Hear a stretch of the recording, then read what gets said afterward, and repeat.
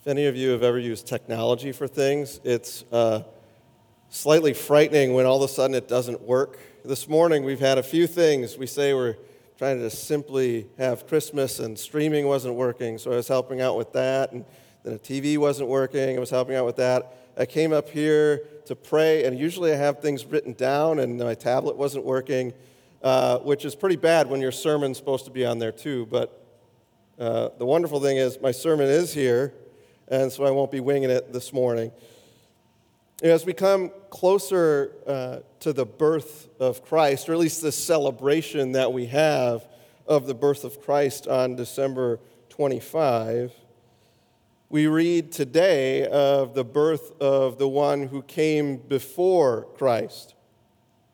As we began looking at the book of Mark this last fall, one of the things that was interesting about the book of Mark is that it completely doesn't talk about Jesus' birth at all, and instead it begins with that person that came before Jesus, that person whose name was John. John preparing the way for the Messiah to come. John coming to serve as this signpost to get people's attention because the Lord seemingly had been silent for 400 years.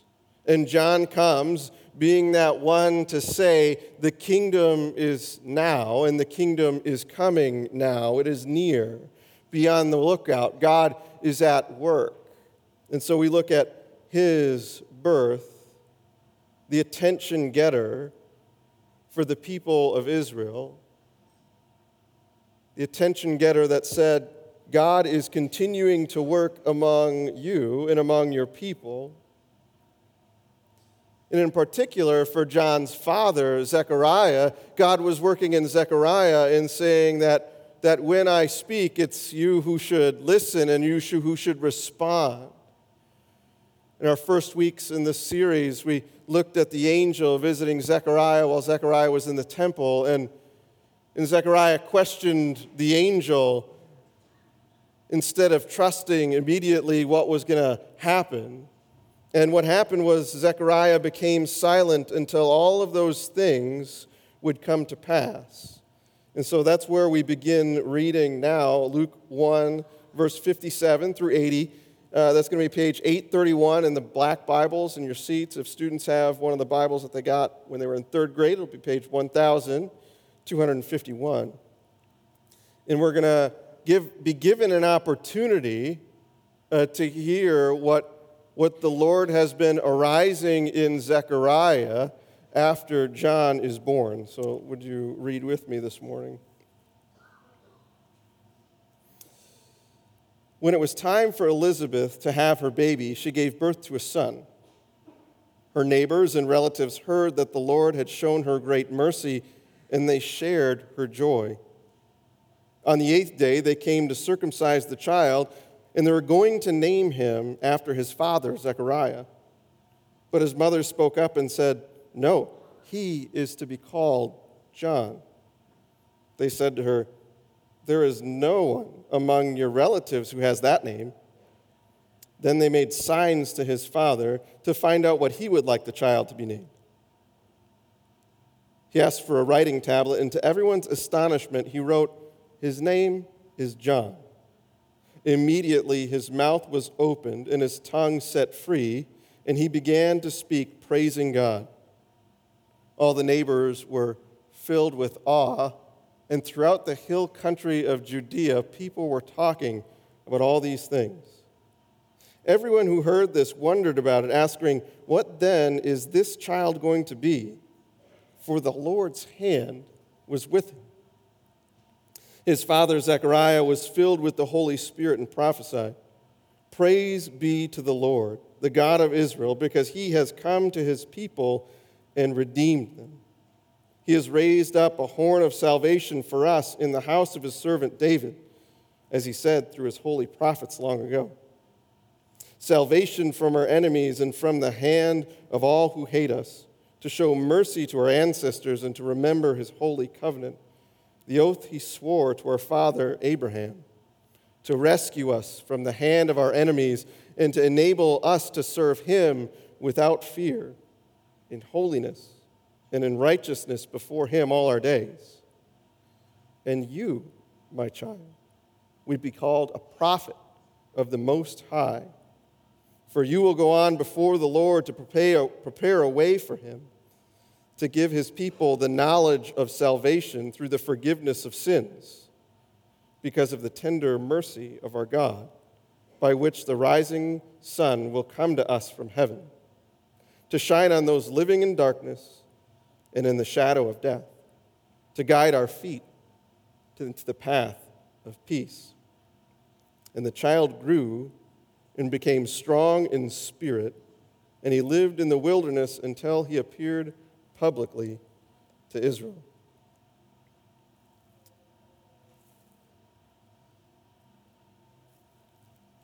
We begin on the 8th day after John was born. The Israelites had certain customs that they made sure to keep. And most of the customs were about the sons of Israel. On the 8th day, it was an important day because not only in the book of Genesis, but also in the book of Leviticus, it said, on the 8th day.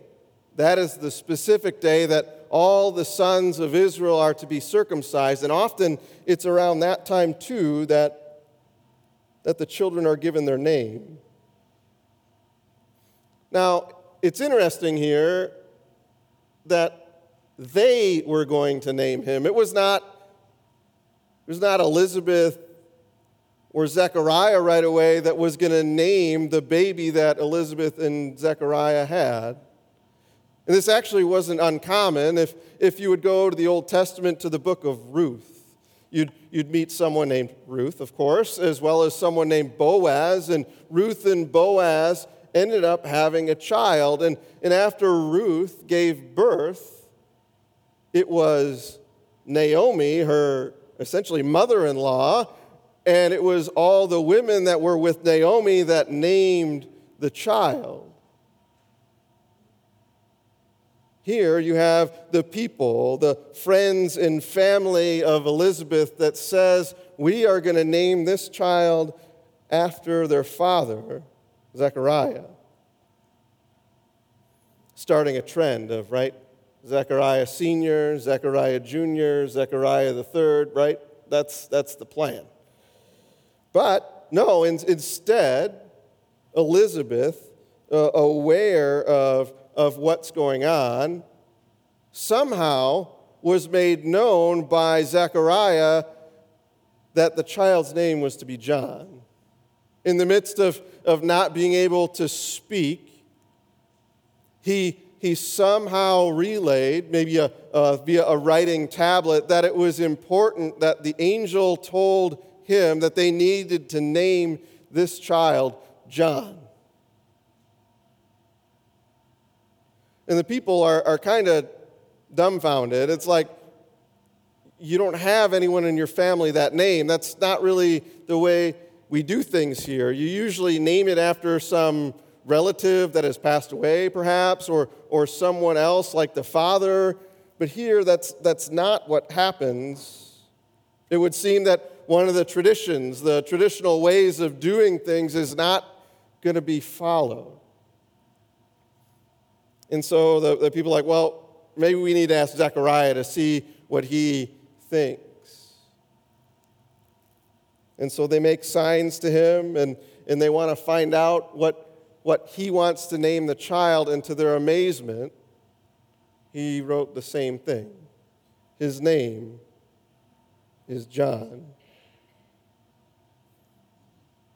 Zechariah, in his time of silence, perhaps has learned a very important lesson, and that is when God speaks, when God says he's going to do something, one must trust that he's going to do that thing, but also one must be obedient to what the Lord is calling of him.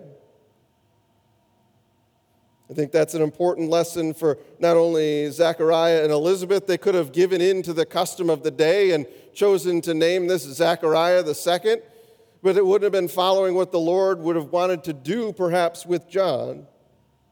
In the same way, that's a lesson for us to think about the traditions that we have within our lives. Those things, the way things have always been done before. To recognize that just because maybe this is the way things have always been done before doesn't mean that God isn't going to ask us to do something different at another time. God, perhaps speaking clearly to change one of the practices within our life and us being obedient, just like Zechariah and Elizabeth, to go against what perhaps the culture or the tradition of the day was, and to move this into a new direction, just as he's asking. The interesting thing here is that the moment he said his name is John, or that he wrote it, his voice was opened. He was once again allowed to speak. All the things that the angel had said had now come to pass. Elizabeth became pregnant. She gave birth to a son, and they named him John. And now Zechariah, his mouth is opened, and we have the opportunity then to hear, to be invited into all of the thoughts, all of the ponderings, all of the time that Zechariah had during his silence, to see how the Lord was working in his life, to hear how the Lord will be working through John. And not only are we invited to hear that, but the people that were surrounding Zechariah and Elizabeth at this time are invited too.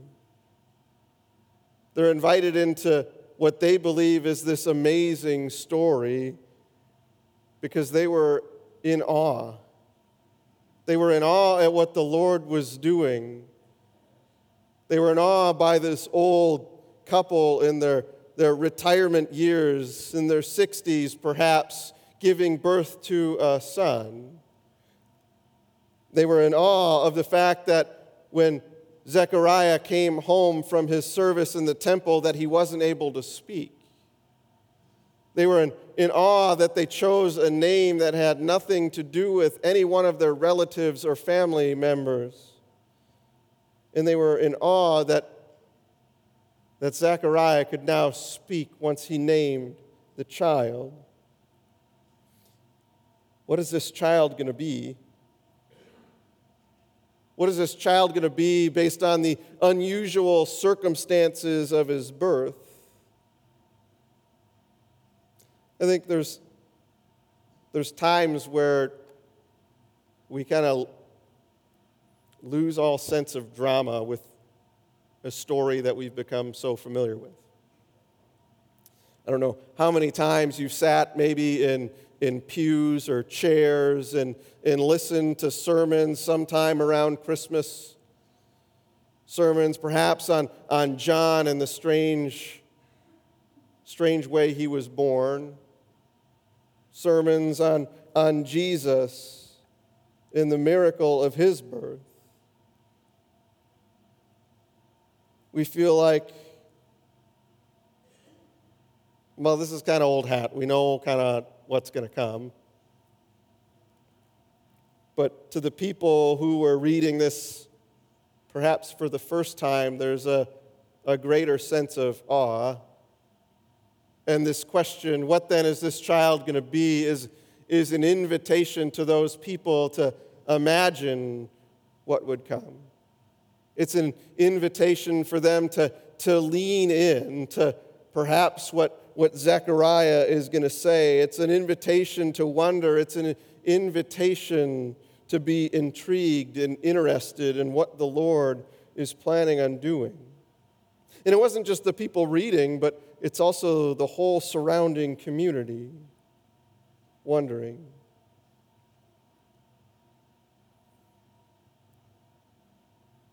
And what happens next is something that has been familiar all through the book of Luke, at least the first chapter that we're in, and that's the Spirit coming upon somebody.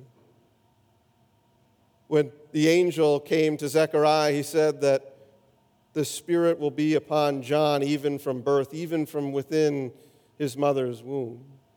And then when Mary came to visit Elizabeth, it was the Spirit that came upon Elizabeth, allowing Elizabeth to exclaim the blessed nature of Mary and what God was doing with her. And now similarly, it's Zechariah. Zechariah now filled with the Spirit and beginning to speak God's words to his people. The Spirit, the same Spirit that caused John to jump within the womb, the same Spirit that caused Elizabeth to exclaim, is now the Spirit that will once again speak forth this testimony of God's work among his people. Zechariah speaking a hymn of praise, you could say. Speaking of God's work, of divinely intertwining two children who will be born within months of each other, for the purpose of God's work and for the purpose of God's redemption of not only humanity, but all of creation. And in response to this wondering question that these people have, they begin hearing Zechariah speak. And some of what Zechariah does is what people would expect. People would expect someone who was just given their voice back and just had their aged wife giving birth to a healthy baby boy to give praise to God. But additionally, what the people expect is that Zechariah would be sharing about God's work in ways that talk about political and earthly things. The political restoration of Israel as all Israel's enemies are trampled underfoot, and Israel will once again regain its glory and be restored in the community in that area. The political idea that Israel will be rescued from their enemies. This was that picture of the Messiah and the way God was going to interact with them, that God was going to bring this mighty king that would rule with an iron fist and take over the surrounding area and free them from their enemies, right? To rescue from the hand of our enemies and to enable us to serve God without fear of Roman occupation, without fear of what the Romans, were doing amongst the people.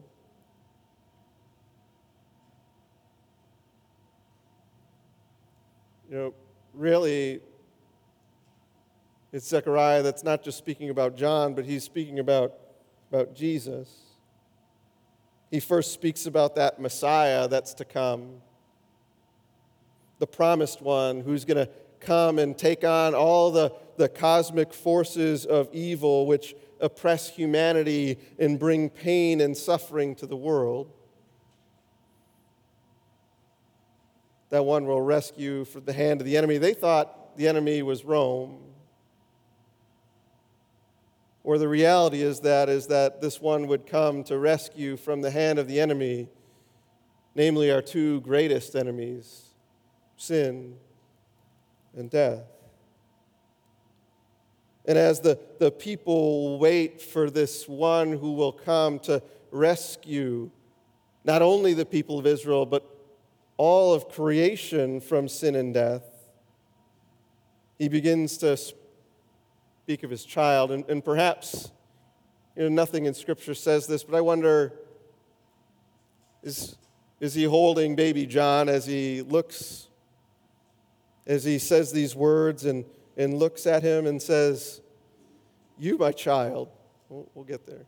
"You, my child." Imagine him holding John. "You, my child, will be called a prophet of the Most High. This is really only something that's going to be given to him by the Spirit. It's not something that he would have known on his own. It's only the Spirit and the angel that would have allowed him to know that he's the one that's going to go prepare the way for this one that will come. I think the interesting thing is that before Jesus will begin his ministry and say, "Your sins are forgiven," to so many people, it was Zechariah who knew that John himself would come with that similar message.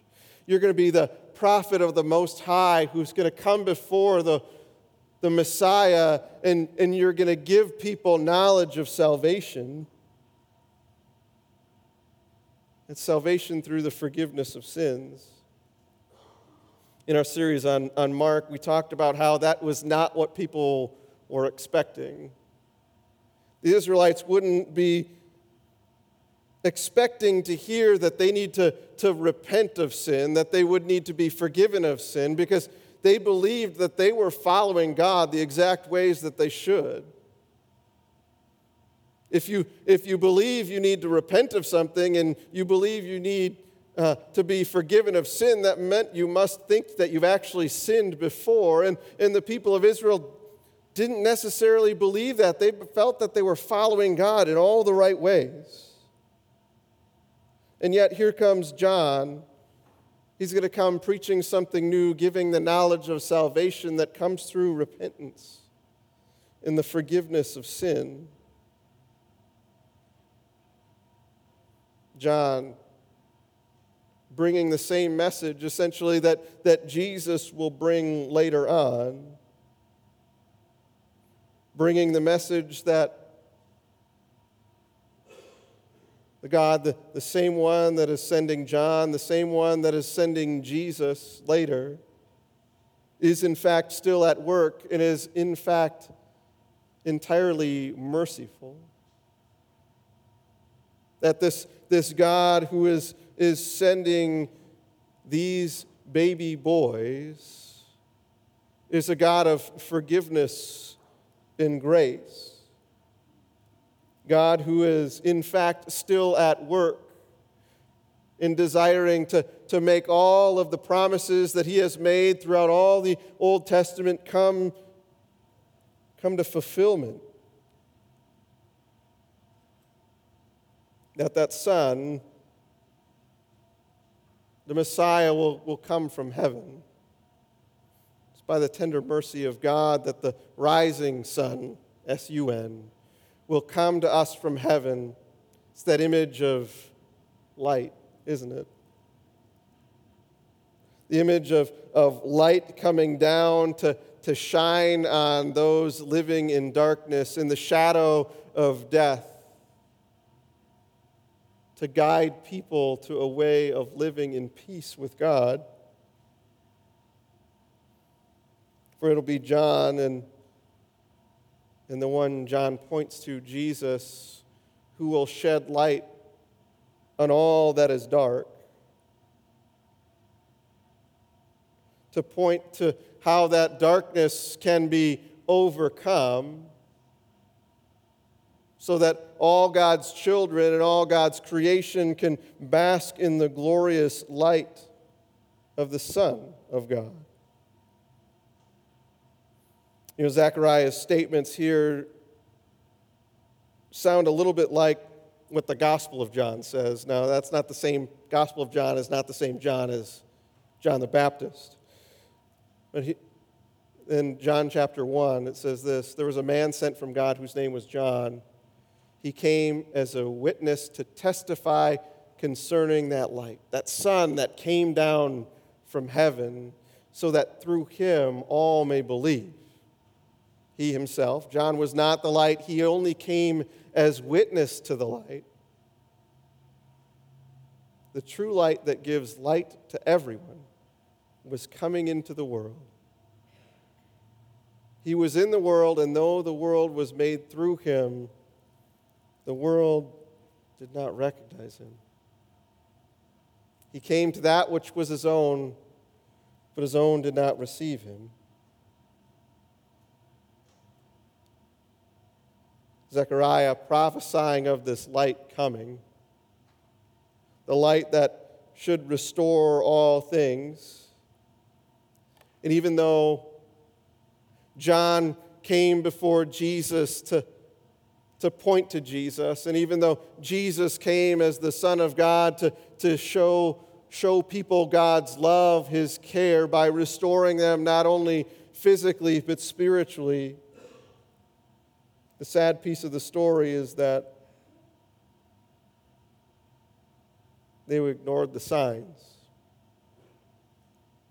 There were all these signposts that said the Messiah was coming, and they seemed to miss all of them. They seemed to miss the light that was in their midst. It seemed that instead of being like Zechariah and going against what the culture said they needed to do by going against the traditions and naming his son Zechariah, instead of him doing that, like the way Zechariah went against culture, the people of Israel just decided to follow it.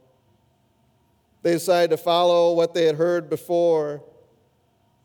They decided not to follow the light of the world that came in and that they saw as a suffering Messiah. And every year we have the opportunity,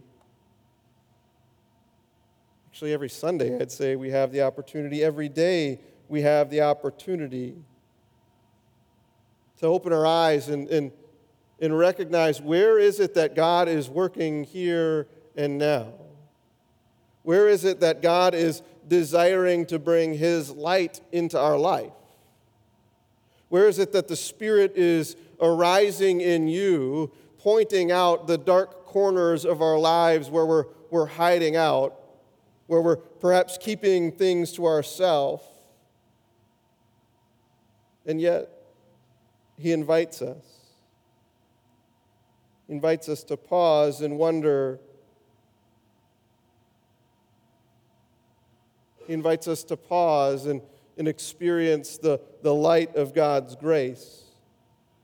He invites us to pause every time we see a new candle lit, as the light continues to pierce into the darkness.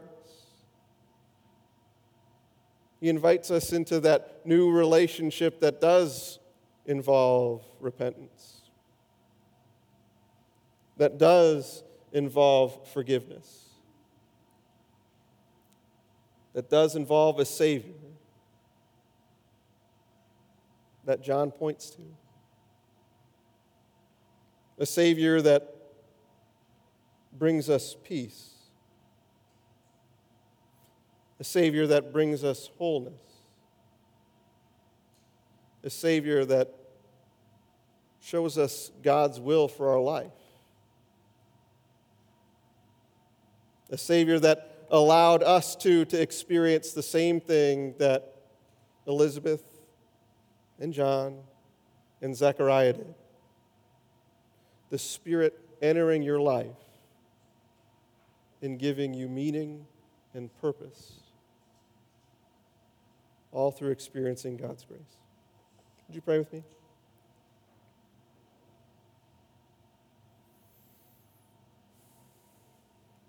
Father, we thank you for your Spirit.